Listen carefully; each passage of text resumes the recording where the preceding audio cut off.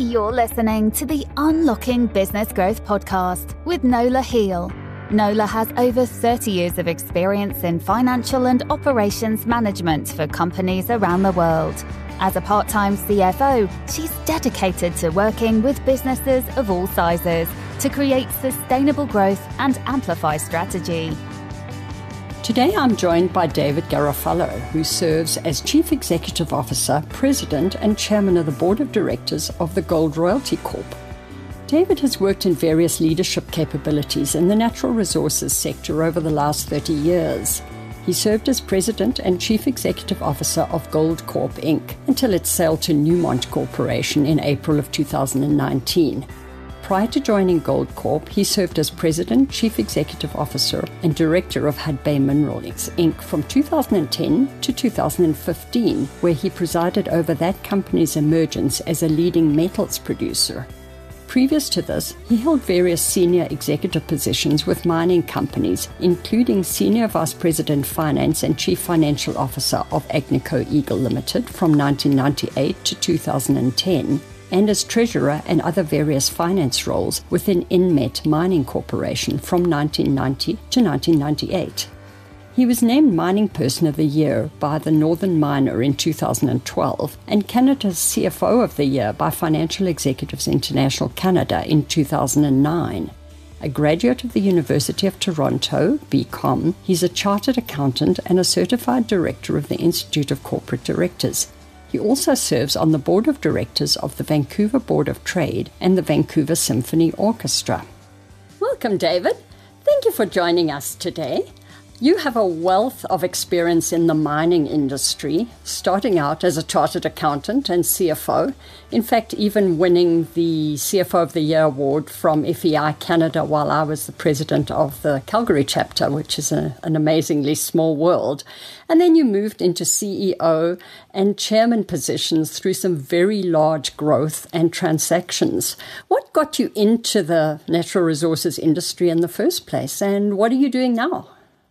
You know what? It fell into it. I was a really junior accountant working at Deloitte's, and it was almost the first phone call I got after I received my CA, and wasn't really interested in staying in the audit practice. I thought, well, I'd try this mining thing for a couple of years, and I'm sure I'll move on to something else. But 1 year led to 2 years, led to 10, and then 20 and 30 years. And it's been an incredible journey in the mining business, and through 4 very, very strong organizations over the 30 years. All on the operating side. I've been involved in the development of nearly 15 mines over my career, and responsible for the operation of countless others. So it's been a lot of fun. And I learned the business from the ground up because I started at a relatively junior position, actually very, very junior, not relatively junior. It was just absolutely junior position, a consolidations accountant, if you will. Awesome. And so now I've transitioned into the royalty business, gold royalty business, and with a company that we IPO'd in March called Gold Royalty Corp on the New York Stock Exchange. And we already have a portfolio of 18 royalties on a variety of development stage gold assets throughout the Americas. And we have a treasury of about $90 million US. And we're out there looking to acquire more royalties and grow our business one royalty at a time, and also look for opportunities to consolidate the broad proliferation of royalty players we've seen come into the space over the last couple of years. And the reason I'm positioned at that end of the spectrum at this stage of my career is because there's been a significant development and exploration deficit that's manifested itself in the gold business over the last half a dozen years, as the industry's focused on harvesting its existing assets and seen the reserves decline by about 40%. So they haven't really been replacing it through exploration and development efforts. And now I think there's going to be a catch-up trade in that. I think there's going to be a wall of capital that's going to come into exploration and development. And royalty companies have traditionally been a very important part of the ecosystem when it comes to exploration and development. They provide that upfront capital much more cost effectively than the juniors and the emerging producers can raise on their own and take a royalty back in return. And really, the way I look at the royalty business is, it's almost like buying an ETF, but with exploration upside. And so you're not exposed to the underlying operating and capital cost inflation risk, because really all you're exposed to is royalty, on the revenue on the top line. And so that's the appeal to investors of buying the royalty. It's a low risk, proposition with optimal leverage to both the gold price and exploration upside in the underlying assets. That's really awesome. So what is the business model for Gold Royalty Corp then? So our job is to deploy the capital that our shareholders have entrusted us with. As I said, we raised $90 million US in our IPO, which was actually upsized several times. We were intending to raise $30 million, but the response was very, very robust, and we raised quite a bit more capital. And our objective is to deploy that capital, expecting to get double-digit rates of return on the capital we deploy in exploration development assets. And indeed, we may end up buying royalties that already exist on existing operating assets. Sometimes those are non-core to existing gold operating companies or looking to crystallize some value, and we can pick up royalties that way. But I think another way for us to leapfrog our competitors is actually to merge with a number of them and create scale quickly. And scale affords you the opportunity to drive down your cost of capital. The bigger you are, the better multiple, I should say, you'll get in the marketplace, and that drives down your cost of capital and enhances that rate of return proposition that I was talking about. Makes sense. So there's obviously an awesome demand if you upsized your IPO several times. So there's obviously a lot of capital out there wanting to be invested. So what are the fundamentals of investing in base and precious metal industries from your perspective? Well, yeah, they're very robust right now, and not that different than what we saw 10 years ago coming out of the credit crisis when we were in the midst of the Chinese super cycle. Base metals were quite robust. Gold was doing very well because of the massive amounts of quantitative easing that was introduced into the financial system to bring it out of the crisis that it was experiencing at the time. And if anything, we've seen that amplified now. We've seen significant amounts of quantitative easing, interest rates, both on an absolute or nominal and real basis at negative levels. So it's a very stimulative environment, undermining fiat currency. So gold is doing well in the face of that. So are cryptocurrencies. Cryptocurrencies are capturing some of that risk trade, if you will. I think we have an opportunity to capture back some of that in the gold business because we've been at it a lot longer in terms of providing a store of value. But what we're seeing is now harmonized increases in metal prices. And what's driving base metal prices, for example, like copper, is the drive to decarbonize our economies, which is very, very copper intensive. If you think about the electrification of vehicles, which is a big drive globally, a typical electric vehicle uses 3 times the amount of copper than traditional internal combustion engine would. And so that requires a lot of copper. The urbanization, continued urbanization of the developing world in China, India, and Africa, for that matter, is hugely copper intensive as well. So we see copper demand being robust for the foreseeable future. But like in the gold business, there really hasn't been an investment in new capacity on the copper side, which is why you're seeing the price response you're seeing today in copper. And I think you're going to, again, see a significant amount of capital going both into gold and base metal development as a result of that. And what that means is I think we're going to see a reemergence of cost inflation that we saw 10 years ago in the mining business generally, when both copper and gold companies were putting a lot of projects into development. There was a competition for scarce human resources, equipment. The reality is a copper mine and a gold mine use the same equipment, the same people, the same expertise. And when you have capacity constraints as you currently have, you're going to see cost inflation. That's inevitable. And I think the underinvestment, the pendulum swung too far to the underinvestment end of the spectrum, and now it's going to have to swing too far to the overinvestment end of the spectrum to catch up for that development deficit that I talked about a little earlier on. Yeah, that makes a lot of sense. It's going to overcompensate in the shorter term. So who are the major investors in Gold Royalty Corp? Do you have any really large ones as a result of the IPO? Well, we actually have a parent shareholder at 48%. We were spun out of a company called Gold Mining, which has a dozen development stage gold assets across the Americas, which collectively have 26 million ounces of gold resource and over 31 million ounces of gold equivalent when you include the copper byproducts that are in some of their assets. So that's a significant mineral endowment. We have royalties on all of those. And we have 18 royalties in all. And in the spin out, we saw gold mining go from 100% shareholder when we were private to 48% post the IPO. And then 60% of the distribution on the IPO went to institutional investors, many of them generalists. Awesome. Which is a good omen for the gold business generally, because I don't think there's been a lot of generalist participation. And 40% went to retail investors, almost predominantly in the US. And so we've gone to non-traditional sources of capital. And as a result, we had an order book of over $140 million of demand. And Fantastic. as I said, we upsized from $30 to $90 million ultimately when we closed our IPO.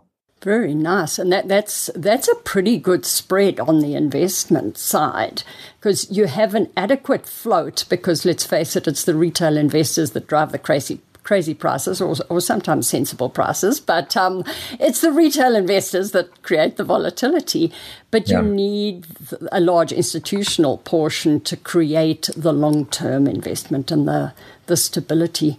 So gold was always a reserve currency. What is its role nowadays for the governments and central banks around the world? It still very much is. I mean, central banks have been net buyers of gold for the last 10 years or so, really post the credit crisis, because they recognize, one, that they can't get yield in sovereign debt. In the past, back in the late 1990s when gold was $250 an ounce, that was the trade. Central banks were diversifying into treasuries when they were yielding 7 or 8%. Didn't make sense to hold on to the barbarous relic of gold when it was yielding 0. But of course, now with sovereign debt effectively at negative real rates, with inflation rearing its head again, it erodes capital to be stuck in treasuries or sovereign debt generally. And so gold has become a diversification tool for central banks as they look to expand or diversify their reserves. And they've done that, particularly in the developing world. When you're talking about Russia and China and the like, they're huge consumers of gold. And that's part of their diversification strategy. In fact, China is the biggest consumer of gold in the world. It's also the biggest producer, and does not produce enough onshore to meet its diversification needs. It still imports significant amounts of gold. India obviously is a big consumer and has been for traditional reasons, religious and otherwise. Yes. But central banks generally have been big consumers of gold. Investment demand has been very robust, and we've had avenues to play that now that we didn't have 20 years, like the gold ETF. And that's opened up a universe of institutional investors in gold who previously couldn't own gold. Pension funds couldn't own physical gold in the past. Mutual funds couldn't own physical gold. But the ETF, which is physically backed, is a marketable security on the NYSE. And so a lot of these funds, institutional investors, can now physically own gold through the ETF. So let's open up that universe of investment demand. That makes a lot of sense. So where do you see gold and copper prices going in the short to medium term? Yeah, look, I think gold could easily achieve $3,000 an ounce this year. And the reason I point at that number is because gold's previous cyclical peak was not $2,000 an ounce last year, which we achieved. It was actually $850 an ounce in 1981 when we last had hyperinflation. Right. And if you translate that into 2021 dollars, that's close to $3,000 an ounce. That's where I think we should be going. Because I would argue that the amount of quantitative easing far exceeds what we saw back in the 70s when we had hyperinflation driven by the OPEC embargo and oil prices skyrocketing. This is a coordinated effort across the industrialized world by central banks to debase their currencies, to effectively inflate their way out of debt. It's in their interest to do that. It's a competitive valuation of currency. It's there to preserve their export markets, inflate their way out of debt.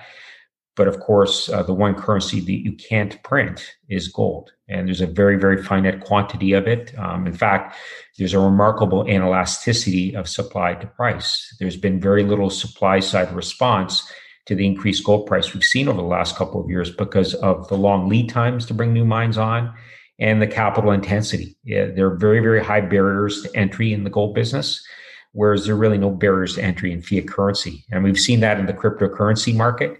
Yeah. They've created this illusion that there's scarcity, and certainly in Bitcoin, there's 21 million units. Yeah.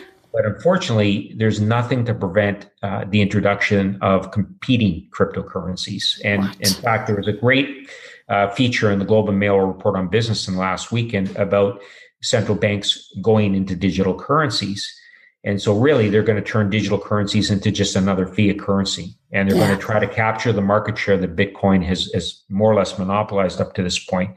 And what that does is really remove any scarcity value it has. Whereas gold is extremely finite in quantity, and we produce extremely small quantities of it every year. In fact, that's declining now, given the dynamic we've seen in reserves over the last 6 or 7 years. Yeah, makes a lot of sense. You certainly can't print a gold bar. It's a little tricky. And in fact, speaking of that and hyperinflation, production of gold is very resource hungry. And over the years, obviously, I grew up in a country that's a really big gold producer, South Africa.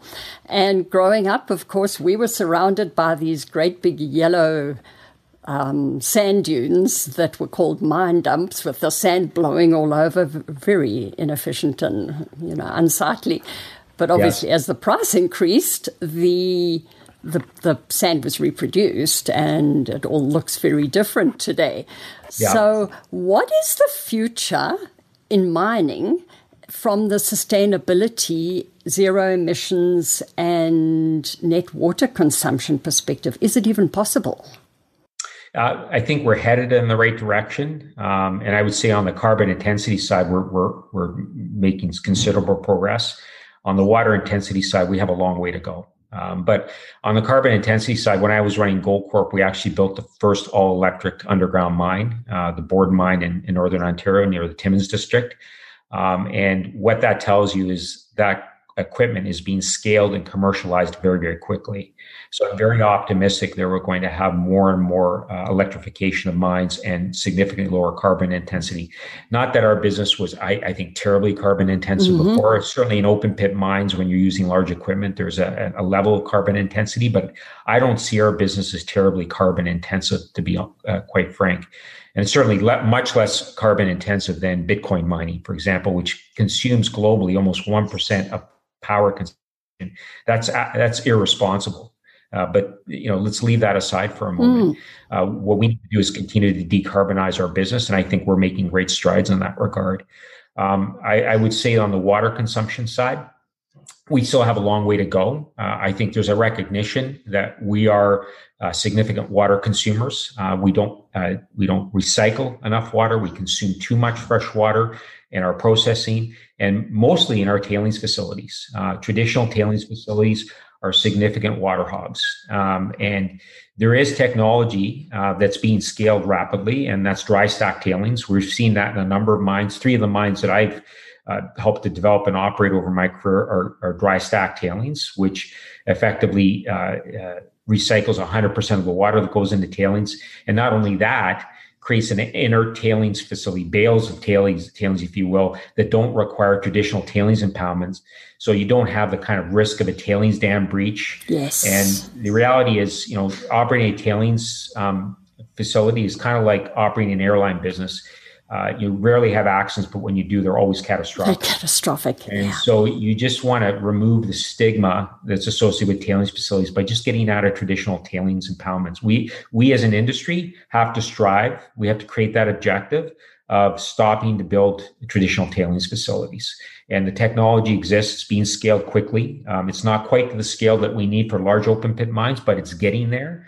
There are, FL Schmidt has developed a filter press that can be used for large scale tailings facilities, but not to the scale that we require at commercial levels for large open pits. But if we focus our efforts as an industry, and I don't think we're doing enough in that regard, that will remove the stigma of tailings facilities, but more importantly, drive down water consumption, which I think is the single biggest impediment to new mine development on base and precious. Makes a lot of sense. So does the technology exist all around the world? Is it being improved, or are some countries better than others? Because obviously some are open pit, some are very deep mines, like in South Africa. Yeah, no, look, I've seen the technology utilized in multiple jurisdictions. It exists. There's certainly more capital intensity associated with that up front. But the savings in terms of water consumption down the road, the recycling of water, the reduction of risk associated with those tailings facilities, and more importantly, a significant reduction in closure costs, environmental remediation costs at the end of the mine life, should be a significant enough economic incentive for us as an industry to really rapidly scale this technology. Absolutely. And makes a lot of sense to absorb the cost upfront and through the process rather than have the situation we have on a lot of the oil mines now where the wells are, the company's gone insolvent or something like that and you just can't repair the land fast enough. So what are your techniques or secrets for growing business and unlocking the value within the businesses? You've had quite a variety of experience to this point, actually operating companies as well as in the royalty side now where you're operating in a different way. Well, to me, it all starts with the geological model. You want to define deposits that have the potential, that have exploration potential that can grow beyond what's originally or initially delineated to make that economic case for construction. That's that optionality that investors are looking for. If you can unlock that optionality over time, that's when you create outsized returns for your shareholders. Because generally, you're going to make an investment case for a new mine based on what you're able to delineate it from limited access drilling. Where there's an underground mine, you can only do so much surface drilling, even open pit mines. It's as you start to operate and open up access for underground production, for large open pits, you'll get better drill setups to test out that exploration potential and define that optionality for your shareholders. That's where you create significant value. And, time and again, in all the projects that we've been involved with during my career, we've unlocked that kind of exploration potential. You make as strong as a case as you can, what you delineate originally, but unlocking that optionality really creates significant upside. And, it's a cyclical business, and there are normal ups and downs in the cycle. So you want to define as long a reserve life as possible, because it's very, very difficult to time your development to kind of hit the peak in the Absolutely. cycle of production. It's not going to happen. But 9 times out of 10, it actually is quite the opposite. You're almost opening up and cutting the ribbon at the bottom of the cycle. Yeah. But as long as you've got 10, 15, 20 years, you're going to have a number of opportunities where that cycle will turn in your favor and generates out return for your shareholders. And then if you continue to do that brownfield exploration and continue to extend the reserve life out and continue to leverage that significant capital investment in the industrial complex you've built, that's where you create significant value for your shareholders. So if you've been in a district for, I think back to my days at Hudbay, where they've been operating up in the Flin Flon Snow Lake region for 100 years. And a lot of that infrastructure has been around for all of that time, and they continually reutilize that infrastructure,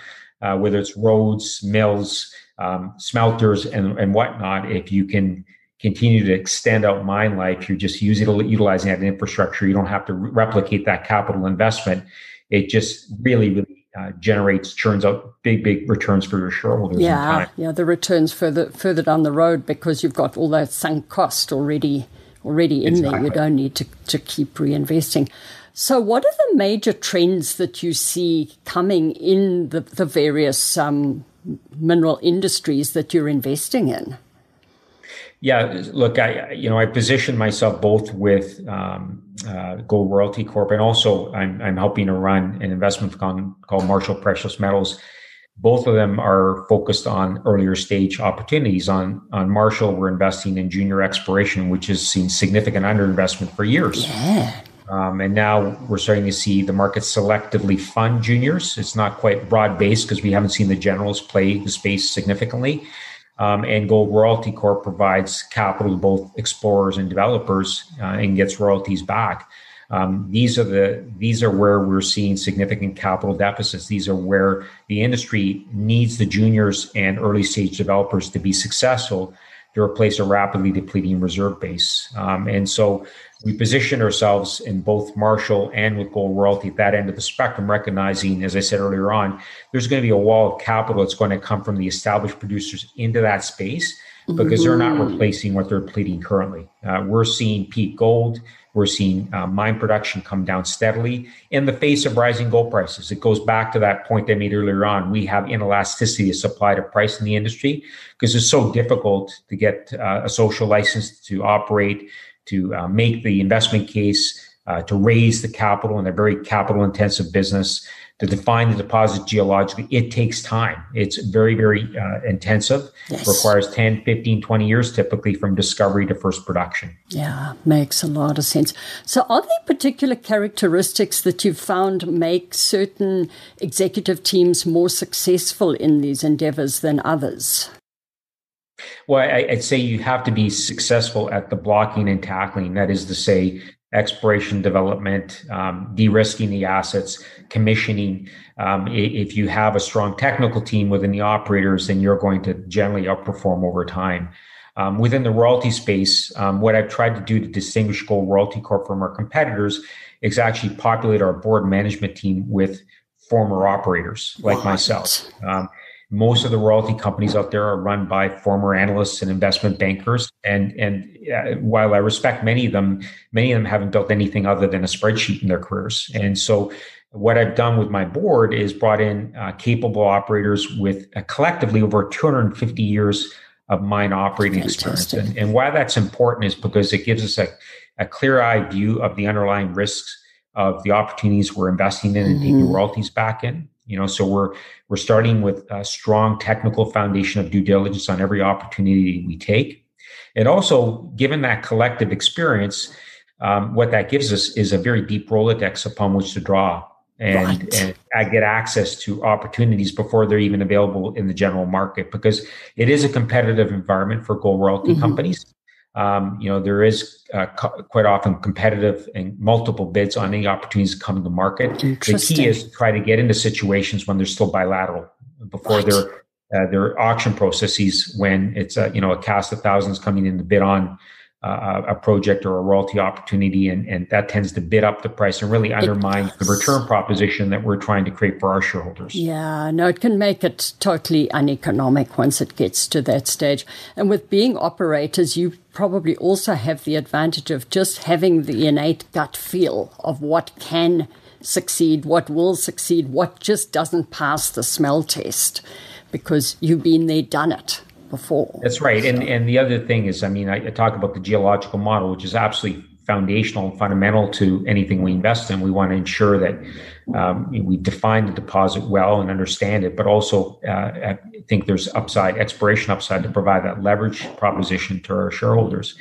And so having that kind of strong technical foundation within our board of management, I think, is absolutely critical to that. Yeah, absolutely. So are there particular things that worry or excite you about the future as you move forward here? I'm sure you have large plans. Yeah, look, I think, again, being on the royalty side, you're getting the best of all worlds. You're getting leverage to the gold price. You're getting leverage to the exploration upside because our royalties are adhered to the properties. And if the deposits continue to grow, our shareholders will benefit from it. The biggest risk I see in the mine operating business right now is the prospect for significant inflation. We're seeing general inflation in the economy at large. And I think that's going to be a factor driving up our cost structures in the mining business. And I'd say that given that there's been a development deficit, as I said earlier on, there's going to be an overcompensation, and we're going to see rapid cost inflation, in my view, double-digit inflation in operating capital costs in the mining business again. And that's why the royalty model is so appealing to me right now, is because we insulate our shareholders from that, because we're only taking a fixed percentage of the revenue. We're not exposed to the underlying operating capital cost inflation risk. Yeah, makes sense. Is there a large skills shortage in mining as well? There is, and will continue to be so and become more acute as we start to see that significant investment, catch-up investment, if you will, in the development side, on the mining side. We're going to see a significant constraint in terms of supply of people and machinery and equipment. And so we've seen this movie before in the industry, and I'd say by and large, we really haven't learned anything.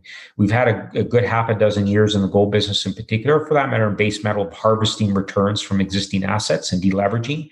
So the balance sheets are very, very strong. We have net zero debt in the gold business right now. Base metals, I think, are almost at that level as well. So base metal companies are quite strong on their balance sheet. So they're equipped to sustain some of that risk. But I do think that we're going to see leverage levels pick up as costs start to inflate dramatically.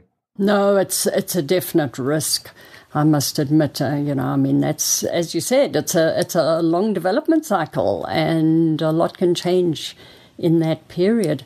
So do you have any other thoughts that you'd like to leave listeners with? Anything that we haven't covered today?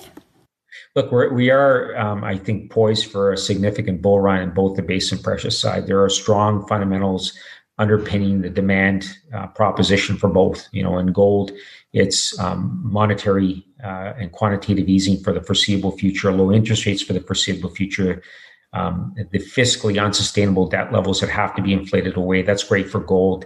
On the copper side, decarbonizing the economy and the amount of demand and continued urbanization of significant global economies, developing economies, is going to drive copper demand for the foreseeable future. The supply deficits are only going to become more acute in both of those businesses. I think we're going to see significant metal price appreciation in both gold and copper for the foreseeable future. So that's an exciting proposition. Really, as an investor, you have to ask yourself, how do I best position myself to enjoy that upside? And I would say on the gold side, your best place to be is on the royalty side. You can buy the ETF. You don't get the operating risk associated, but you don't get the leverage to the exploration upside. You only get that in the royalty and streaming business model. That's where I see the benefit. And as the copper industry invests back into development, we'll benefit on the gold and silver streaming side as well, because quite often copper deposits have precious metal byproducts. And we can provide a source of financing even for base metal companies and take streams back on their copper assets that have those byproducts. That's how I built the Constancia mine when I was running Hudbay. It was a $2 billion investment. $750 million of that investment came from a stream that we wrote on Constancia. 5% of the revenue is gold and silver, and Wheaton Precious Metals was there with a check to help us finance that project. And it didn't undermine the economics of the copper project at all, and provided a meaningful opportunity for Wheaton Precious Metals investors to enjoy the upside in the gold and silver in that asset. No, it makes a lot of sense, because these precious metals really do exist very often in the same areas or the same veins but they certainly are harvested and economically produced in very, very different ways. So pretty awesome. So how can listeners contact you or get hold of your business as a whole to learn more? Sure. We're at goldroyalty.com. It's an easy name to remember. We were shocked when we named the company that was an unprotected name. Yeah, it's interesting. It's almost like having the Kleenex brand of royalty companies. Yeah. People remember us. We're also GROY on the New York Stock Exchange, or GROY, if you'd like to follow our stock. We're trading around the $5 US per share mark, which is where we IPO'd. We did issue some warrants. Warrants trade on the NYSE as well. They've had a very good run. So anybody that bought the units on the IPO is probably up about 10% right now since our IPO in March. Fantastic. Well. And that's a short period of time. So that's pretty awesome. I will link all of that up in the show notes so that people can find the notes if they don't happen to have a piece of paper to write on, old-fashioned style, or type it into their notes on their phone. So thank you very much, David. Thanks for joining us today. That really was an interesting conversation and very informative for all the listeners. Well, I enjoyed it myself. Thank you. Have an awesome afternoon. You too. The Unlocking Business Growth podcast is sponsored by Protea Consulting Professional Corporation. We help our clients translate their operating and accounting data into the strategy for business growth they're truly capable of. Subscribe to the Unlocking Business Growth podcast on iTunes, Google Play, and Spotify to hear from other companies that have overcome growth challenges. Get a free copy of Nola's latest book, The 5F Strategy, Bottom Line Growth in Any Economy, without additional sales and marketing. And download the Financial Growth Scorecard at proteaconsulting.ca. Work with us to achieve your business potential. To find out if we're a fit for your business, email info@proteaconsulting.ca and follow the Unlocking Business Growth podcast on LinkedIn and Facebook.